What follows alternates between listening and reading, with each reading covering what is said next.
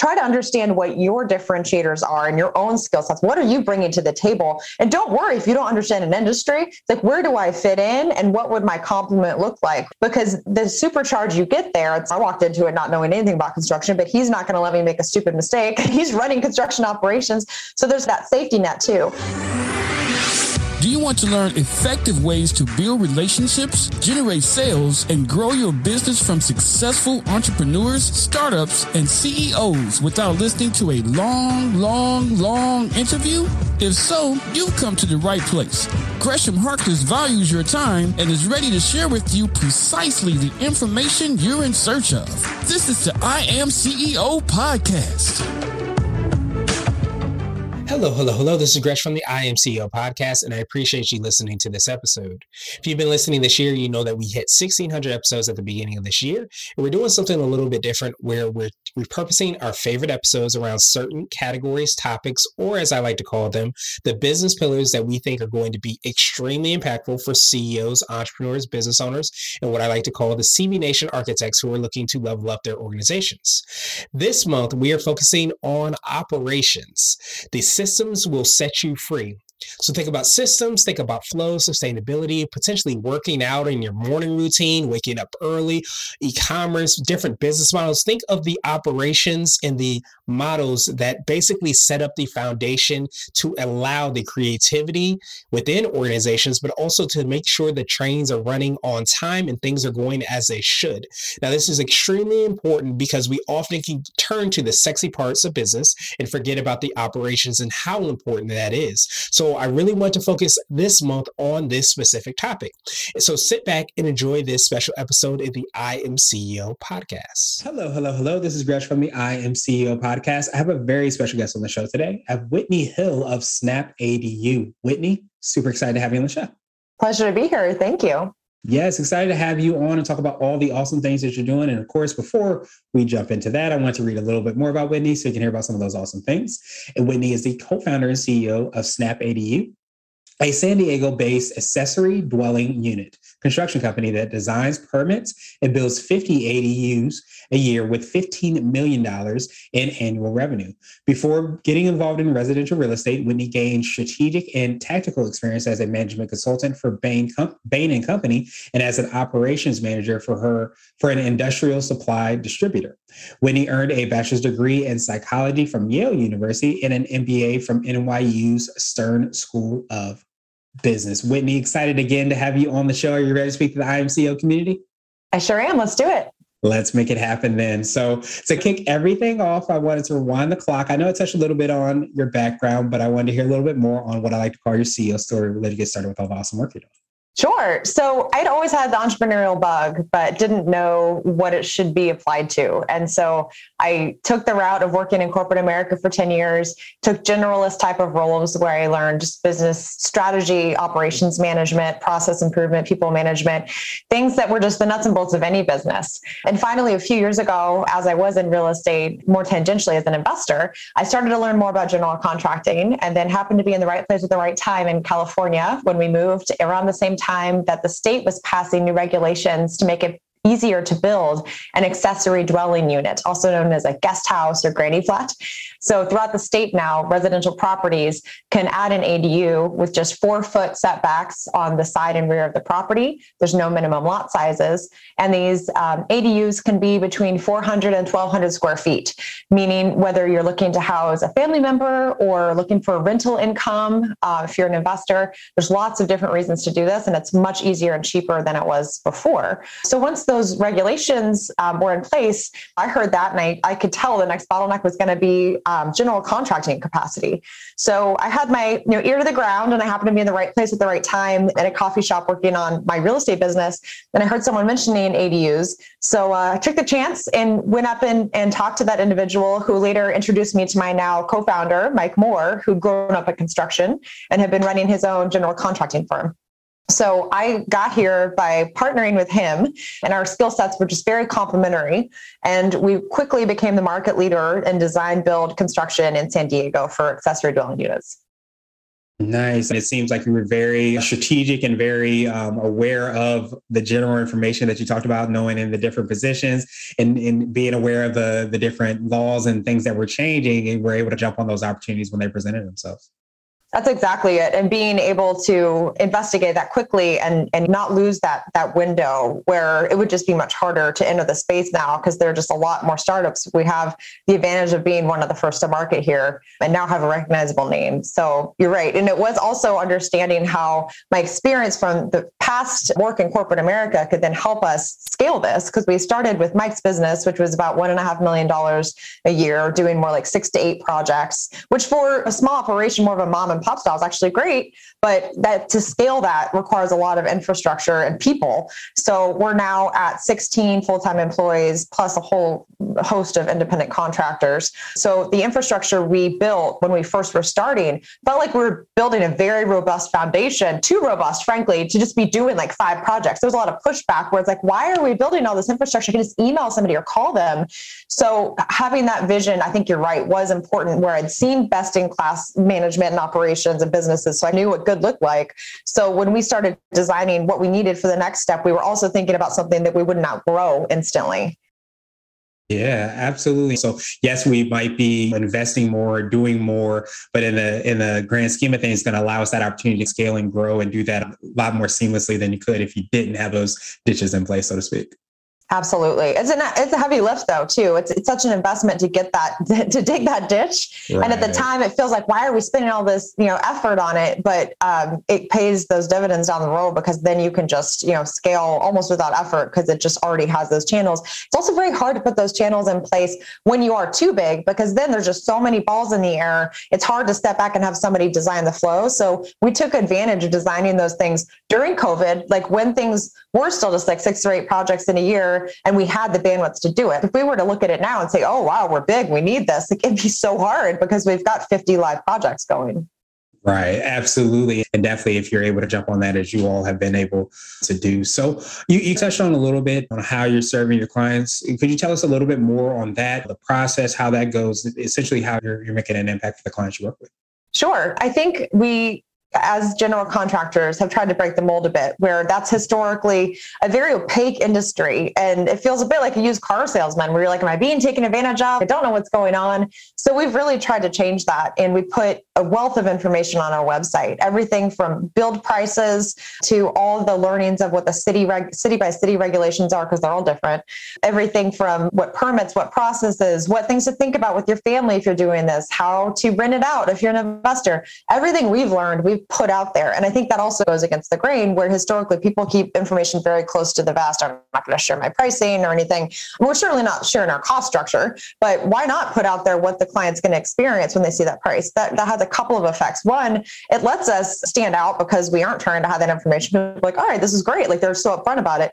But 2, it helps us weed out clients who aren't realistic. So we aren't spending time talking to people who think that the ballpark cost to do this is just a very different number. So that's also helped us ensure that the leads coming through our door who do make it to filling out a contact form or picking up the phone always have a good idea already of what that number should look. So that's really allowed us to stick this on its head. The other thing that we do is offer standard plans for these accessory dwelling units. And since we are design build, we're able to constantly update what that build cost is for that unit, so that we know very closely what that's going to run over time too. We've also honed our focus to where we're only building a certain kind of accessory dwelling unit.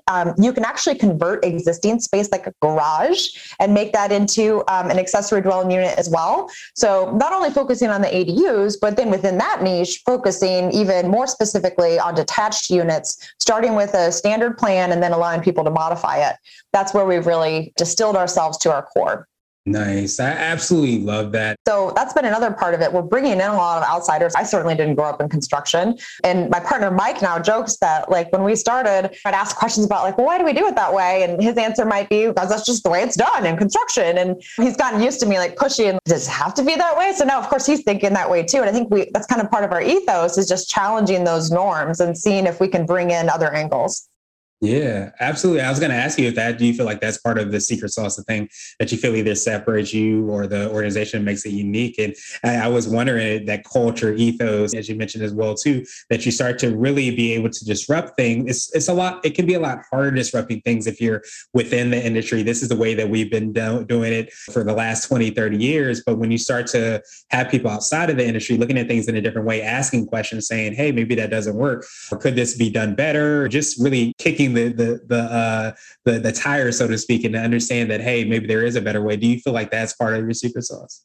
Definitely. And I also think, along with what you're saying about me being an outsider to construction, that said, if I just tried to go this alone without somebody like Mike, no way would we be where we are. And I think that goes to say the same for him, where he wouldn't have been able to scale because he hadn't grown up in corporate America. So the two skill sets there were super complementary. And I think if I had to broaden that to your audience of a tip, then it's try to understand what your differentiators are and your own skill sets. What are you bringing to the table? And don't worry if you don't understand an industry. It's like, where do I fit in and what would my complement look like? Because the supercharge you get there, I walked into it not knowing anything about construction, but he's not going to let me make a stupid mistake. He's running construction operations.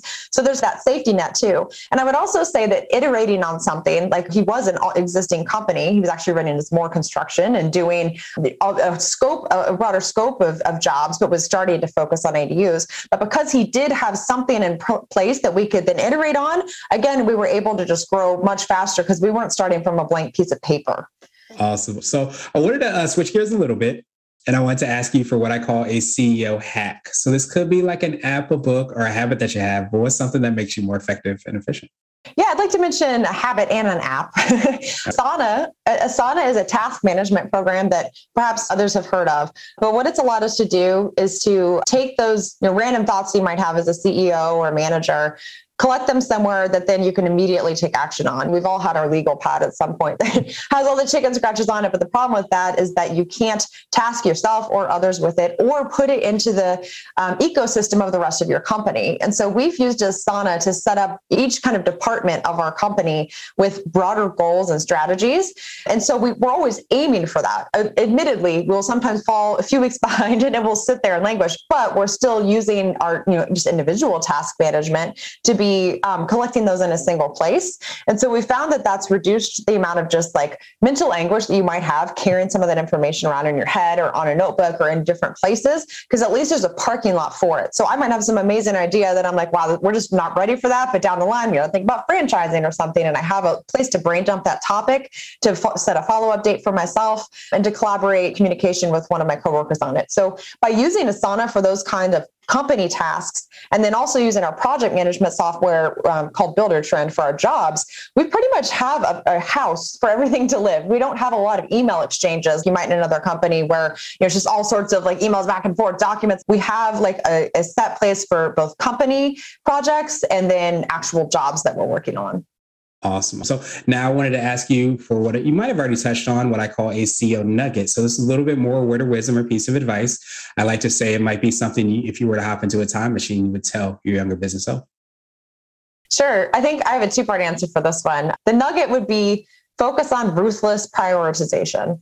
And I mean that in the sense of the clients like we talked about, where you really understand who you're trying to serve and what your business focus is, but then turning that lens back on yourself as a CEO, being ruthlessly focused on what you are taking on and what you are going to ask others to do. There's so many things you could be working on at any given time, and being very strategic about where you're going to allow yourself to engage is hugely important, because it's so easy to get sucked into working in the business instead of working on the business. So figuring out how to best leverage your time and just being very straight with your priorities, I would say, is key.